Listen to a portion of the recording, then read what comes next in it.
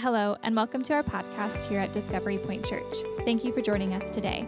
We pray this message inspires you and is the beginning of a life-changing relationship with Jesus. Enjoy the message. Would you turn in your Bibles, please, to the book of Philippians? We're going to be in chapter 1 this weekend. Let me give you a little idea of where we're headed. Next week, we are beginning a conversation through Galatians chapter 5. Take us a couple months to get through that. And so this weekend is a little bit of a standalone. It's actually something I've wanted to share for some time, and I felt like this would be a good opportunity to have this conversation. So Philippians chapter 1, this powerful letter that Paul writes to the Philippian church. Would you join me in prayer? As we pray, I invite you maybe to suspend things that you need to do or things you're worried about. Maybe just take a moment, clear your mind, open the Scriptures, and ask the Spirit to speak to you. Maybe it's encouragement, maybe it's direction, maybe it's comfort. Just say, Holy Spirit, speak to me.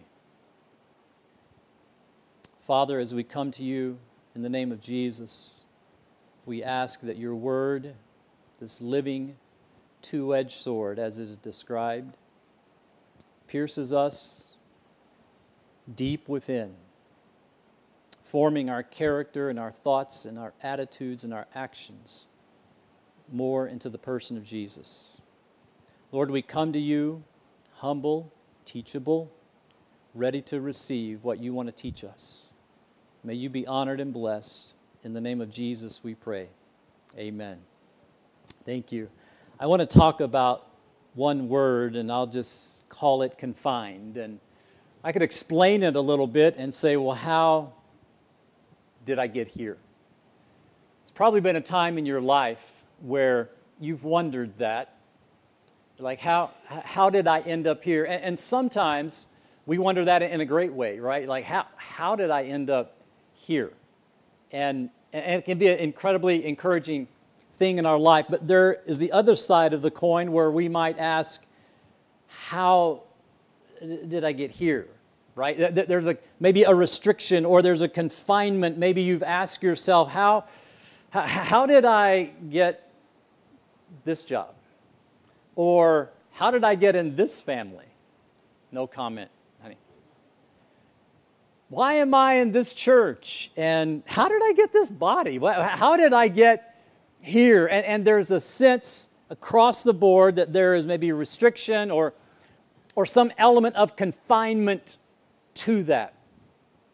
Now, I'm not speaking about being restricted or confined when you and I make ungodly decisions or ungodly habits or an ungodly attitude. And so I'm not speaking about we're confined to unforgiveness or hatred or racism or lust. That's not what I'm talking about. Those are spiritual issues that you need to deal directly with the Father about. I'm not that. It's almost finding yourself in a situation maybe that you didn't see coming and you didn't certainly ask for it, but you're asking the question, how did I get here?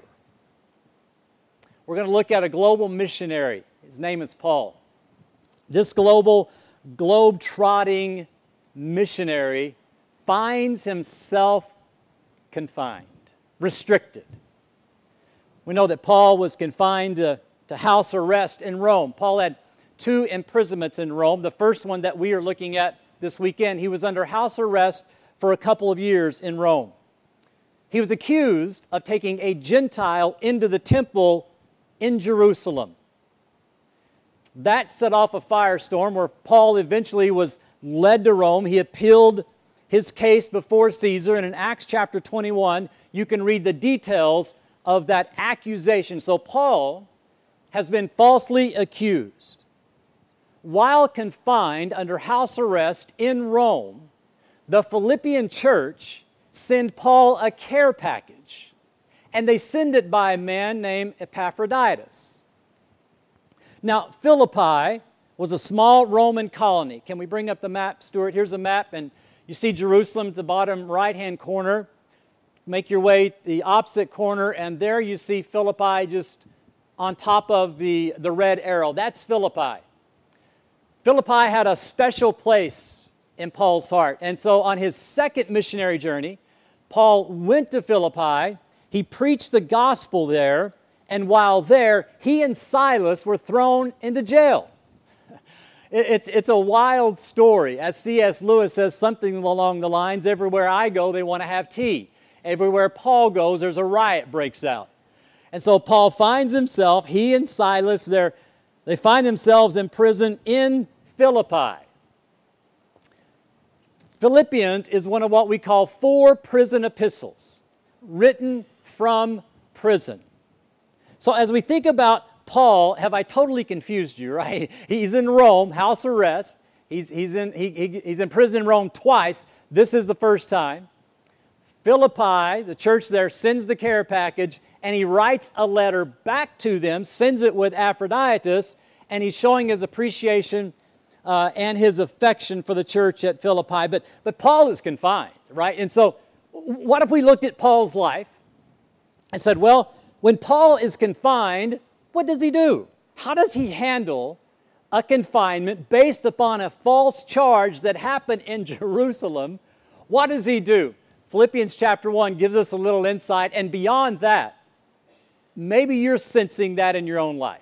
Maybe that restriction, that confinement, there's something in your life where you're like, I didn't see this coming, I don't need this. How did this happen? Let's look at Paul's life, and let's extract a few things that we can learn from him. So in Philippians 1, verses 12 through 13, here's what I want you to see, is that Paul used his confinement to share the gospel. This is pretty incredible. Look with me in verse 12 and 13. And I want you to know, my dear brothers and sisters, that everything that has happened to me here has helped spread the good news. Man, what a spirit, huh? What an attitude. Everyone here, including the whole palace guard, knows that I am in chains because of Christ. Very interesting that Paul finds himself in confinement, house arrest. Now, Paul mentions specifically here that he is under house arrest by the palace guard. The palace guard was a group of elite soldiers whose primary mission was to protect the emperor. That was their primary mission. So these are like elite soldiers, right? And so they are constantly watching Paul 24/7. And so Paul finds himself connected to this elite regiment of highly trained special ops Roman soldiers. This is not the Keystone Cops, right? This is not Mayberry. This is the best of the best who are watching Paul. Can you imagine hanging out with Paul for 24 hours? You think you'd get a little Jesus? He's probably driving these cats nuts, but he's in this confinement. And what I want you to see is that God used Paul's confinement, that restriction, to open the door for the gospel. His confinement, I want you to think about this. His confinement was the pathway that God used to open the door to the gospel. Well, what happened in those 2 years? Look with me in Philippians chapter 4. At the end of the letter, notice how Paul finishes the letter with his final greetings. Verse 21 of chapter 4, Paul says, "Give my greetings to each of God's holy people, all who belong to Jesus Christ. The brothers who are with me send you their greetings." Look at verse 22. "And all the rest of God's people send you greetings too, especially those in Caesar's household." Isn't that interesting? How did the gospel get to Caesar's household? How did this message, this movement known as the Way, how did this incredible message make it into Caesar's household? Through Paul's confinement. Do you see that? He is confined. The gospel begins to break open. It's the open door. God uses it, facilitates the gospel going into Rome, Caesar's household, because of Paul's confinement. Paul is planning the gospel in the palace. Now let that land on you. He is planting the gospel in the palace. The gospel that he plants in the palace eventually turns the Roman world upside down. Do you realize that? This is the underpinnings. This is those initial days when the gospel begins to take root at ground zero in Rome. You know, here's what I've learned. What can feel like confinement to us actually may be God's assignment for us. Let me explain this. What feels like confinement to me, restriction, may be God's assignment for me. For example, let's say that you're in a career, you're in a job. You're not crazy about it, right? You're tired of it. You're restricted. You're confined. Nothing else is showing up. You find yourself in a restriction, in a confined environment. Could it be that somebody in that environment, that job, needs to hear about the message of Jesus? Could it be? Could it be that you're in that place and time, feeling restricted, feeling stuck, if you will, confined, but it could be that God wants to use that confinement as your assignment in sharing the good news. That'll get you motivated to get out of the job, right? Like, hey, I'm going tomorrow. I'm sharing Jesus. Maybe He'll move me on. Maybe. Or maybe it's a health challenge, right? You got something about you that you have a health challenge. It's ongoing, and it's putting you in places. You're interacting with people in the health field. For example, just maybe a month ago, one of our ladies at church is having some health issues. She showed up and she brought her nurse with her, right? That confinement, that physical confinement, actually maybe had been opened the door, and that became her assignment. I want you to see this, is that Paul used his confinement to share the gospel. Looks like it would have been a great time to pout. Instead, he preached. Notice the second thing that Paul does, down in verse 14, is Paul's confinement. It facilitated confidence and boldness in the other believers. Look with me in verse 14. Scripture says, and because of my imprisonment. Will you say that with me? And because of my imprisonment. Your translation could say chains. Well, isn't it funny how we read over something in the Scripture and it never registers? Because of my change, because of my imprisonment. Look at what he says. Most of the believers. Would you say that with me? Most of the believers. Not all, but most. Look at what he says about them. Most of the believers here have gained confidence and boldly speak God's message without fear. I read that, I thought, my Bible has a misprint. That's not a great connection, right? He's like, I'm in prison, and my imprisonment, my chains, is actually building confidence and courage and boldness in the believers. Does that make sense to you? No. I mean, if they were to roll in this weekend and take me or one of the other pastors and lock us up down in the Peoria Central Jail, I wonder next week how many of you guys would be back here. You're like, no. I've seen this movie before. Paul's like, because I'm in prison, everybody around me, the believers around me, are encouraged. They're living without fear. They're sharing the message. That's an amazing idea to understand that his confinement, and it facilitated, that the gospel came out of his confinement. Think about our lives and that sense of confinement wherever you are right now. Maybe there's something restricting you. Can you see the gospel as you faithfully witness and proclaim the gospel? Other believers are encouraged by that. It's a powerful tool. It's a powerful principle here that Paul uses. There's many biblical examples, Shadrach, Meshach, and Abednego, right? They're in the fiery furnace. We're not bowing. Out of that, the whole nation is transformed. But there's more recent examples. On January the 8th, 1956, Stuart, can you bring up the next picture? While attempting to make contact with the Auca and the Huaorani people in Ecuador, Jim Elliot and 4 other missionaries were speared to death on a beach next to a river. Eliot and the 4 missionaries had been trying to take the message of Jesus to this specific tribe. It's a brutal tribe.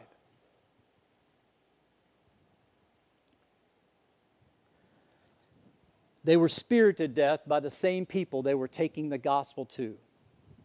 By the way, they had guns with them. Jim Elliot and these missionaries, they had guns. They refused to pull the gun. And they find themselves there on that beach, speared to death. About 7 years later, in October of 1949, Jim Elliot's most famous words that he ever written was written in his journal. These words have facilitated and encouraged and emboldened believers around the world, and you're looking at one of them right now. Jim Elliot's famous quote is this: "He is no fool who gives what he cannot keep to gain what he cannot lose."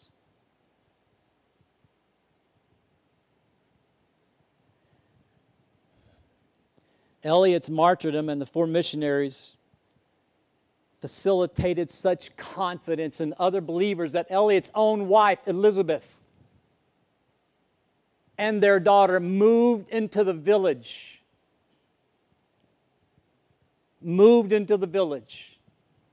The same village that the men came out of that had murdered Jim Elliot. Talking of his faith, Minkanye said this. Can you bring the next picture up, please? This is Minkanye and Steve Saint. This is Jim Elliot's son, Steve. Minkanye said this: "When I killed Steve's father, I didn't know better. No one told us that he had come to show us God's trail. My heart was black, sick in sin. But I heard that God had sent His own Son, His blood dripping and dripping. He washed me clean." Minkanye said. Minkanye eventually came to know Jesus Christ. Steve Saint called Minkanye father. Steve's grandchildren called Minkanye grandfather. Years after the killings, Minkanye baptized Steve Saint and his sister.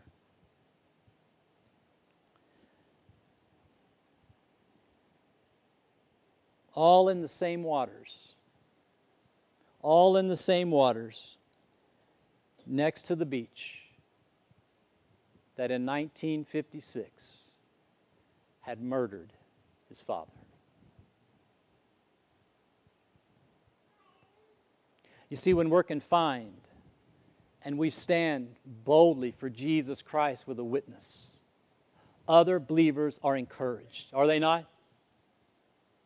When someone tells you a story about them sharing their faith with somebody, you're like, hey, I want to share my faith. I want to be a part of this movement of the gospel, and it's in those confined moments, in those moments of restriction, that God often opens the door to His gospel. It seemed restricted. It seemed like a waste. 5 missionaries killed. And for what? For an entire village to come to know Jesus Christ. For an entire movement to begin across the globe. Friend, don't underestimate the power of your witness. It may not be perfect. Amen. It may have flaws. You may have flaws. God's grace is at work. His Spirit is at work. Paul says, my confinement is facilitating confidence and boldness. Last thing I want you to see in the passage, we're going to skip down to verse 20. Paul says that my confinement here, it's an opportunity to honor Christ. Look at what he says in verse 20. Paul says, "For I fully expect and hope that I will never be ashamed, but that I will continue to be bold for Christ, as I have been in the past." Maybe that's your prayer.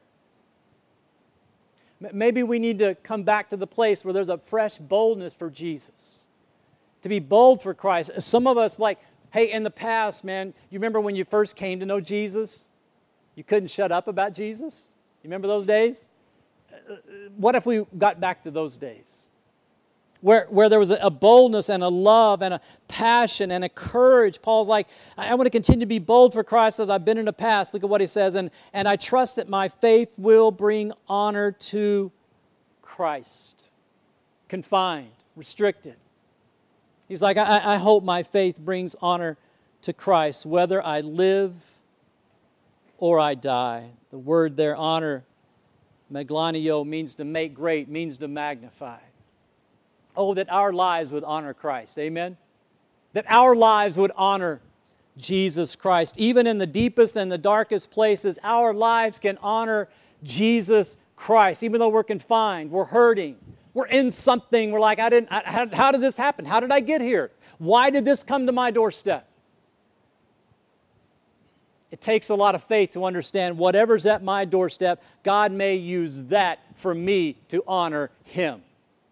That's a hard thing to do. Would you agree? Because when something's going on, it's difficult to think that way. But in the deepest, darkest moments of our lives, we can honor Christ.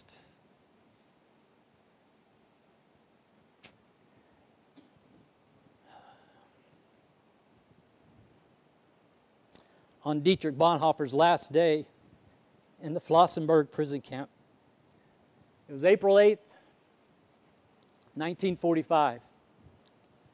On that day, Bonhoeffer was asked to lead a worship service in the Flossenburg camp. In fact, I believe it was a Sunday, the Sunday immediately following Easter. The service was held in a bright schoolroom which served as a cell. Bonhoeffer got up with the other prisoners in the concentration camp. He prayed, and then he read from Isaiah 53:5. With His stripes we are healed. That was the text that morning, and when he finished, history tells us that two men walked into that room. They came for Bonhoeffer. He left with them. He and the others knew what that meant. This is only maybe 2 to 3 weeks before the liberation.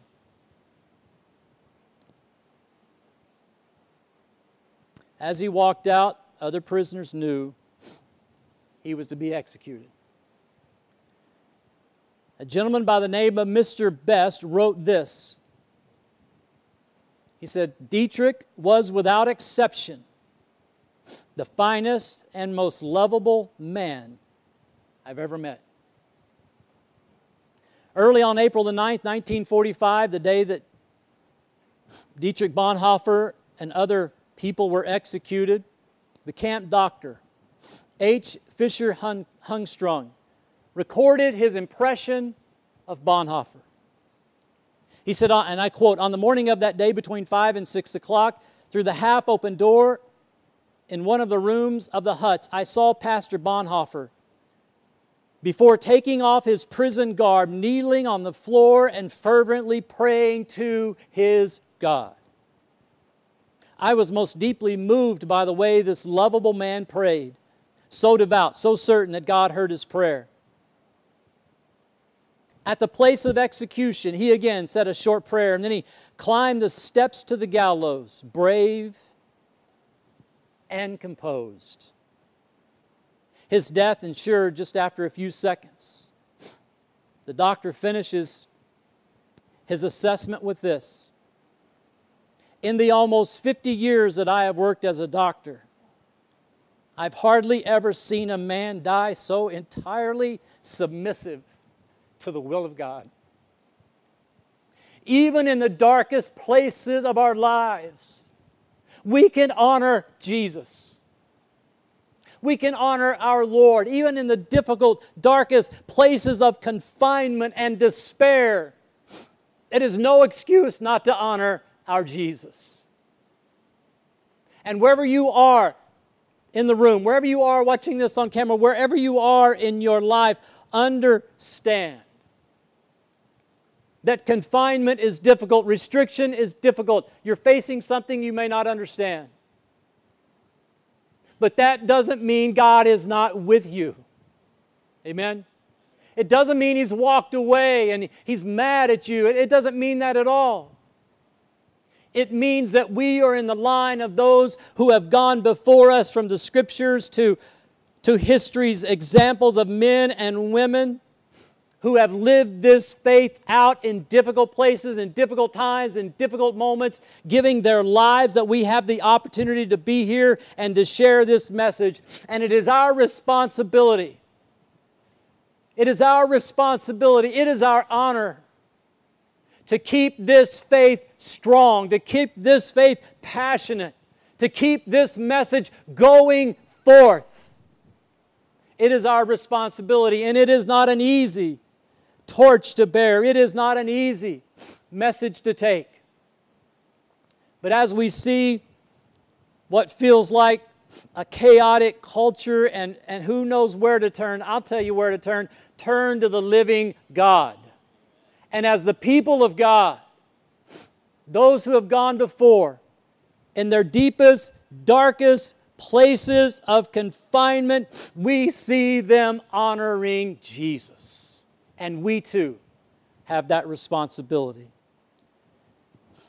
Until God removes the confinement that you're feeling, whatever that may be, and again, it'd be a number of things, until He removes the confinement, the restriction, or He removes us.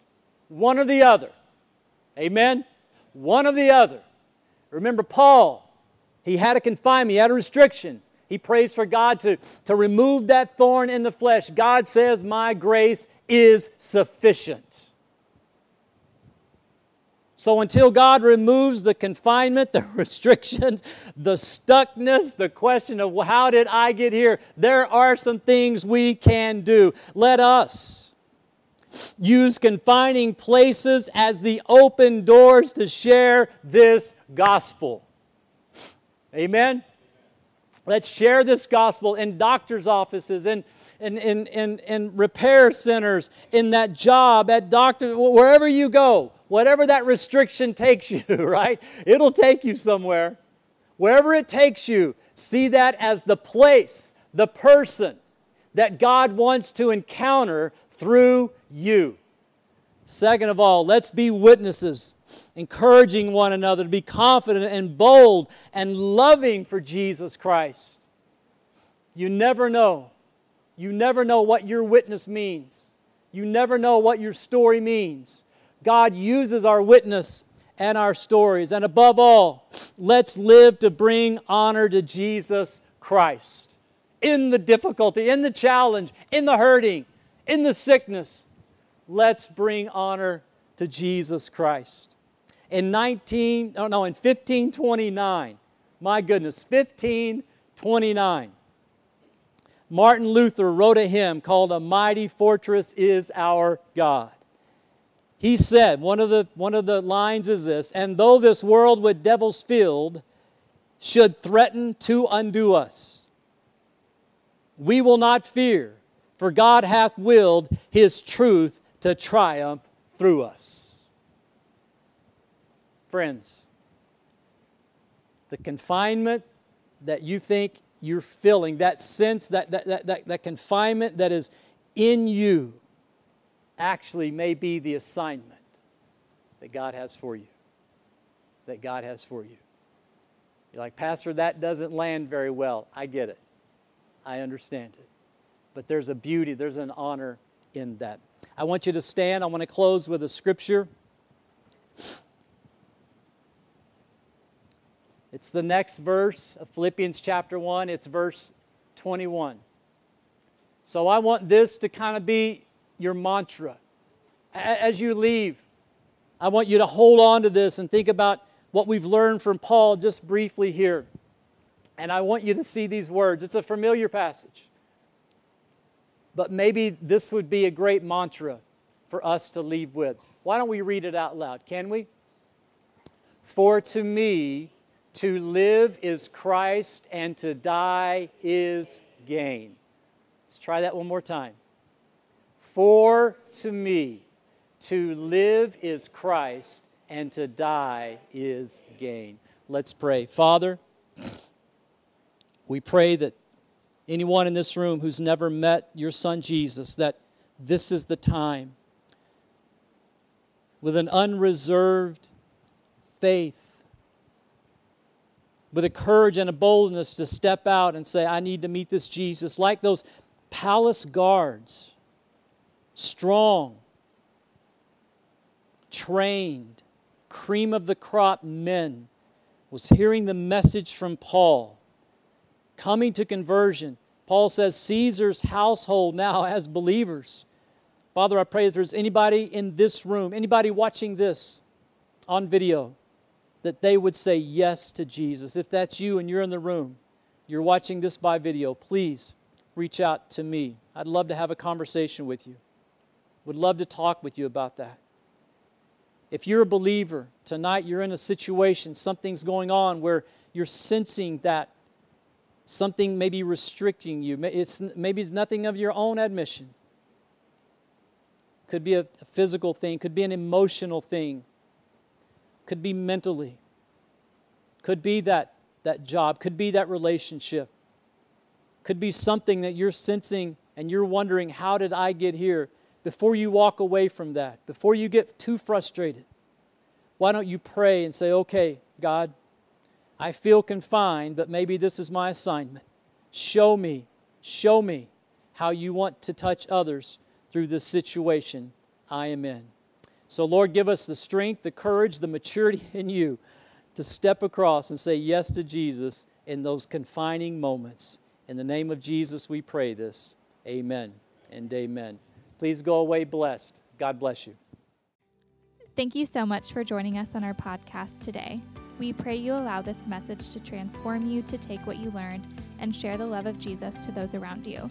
You can stay informed and connected by following Discovery Point Church on all social media platforms. Thank you, and God bless you.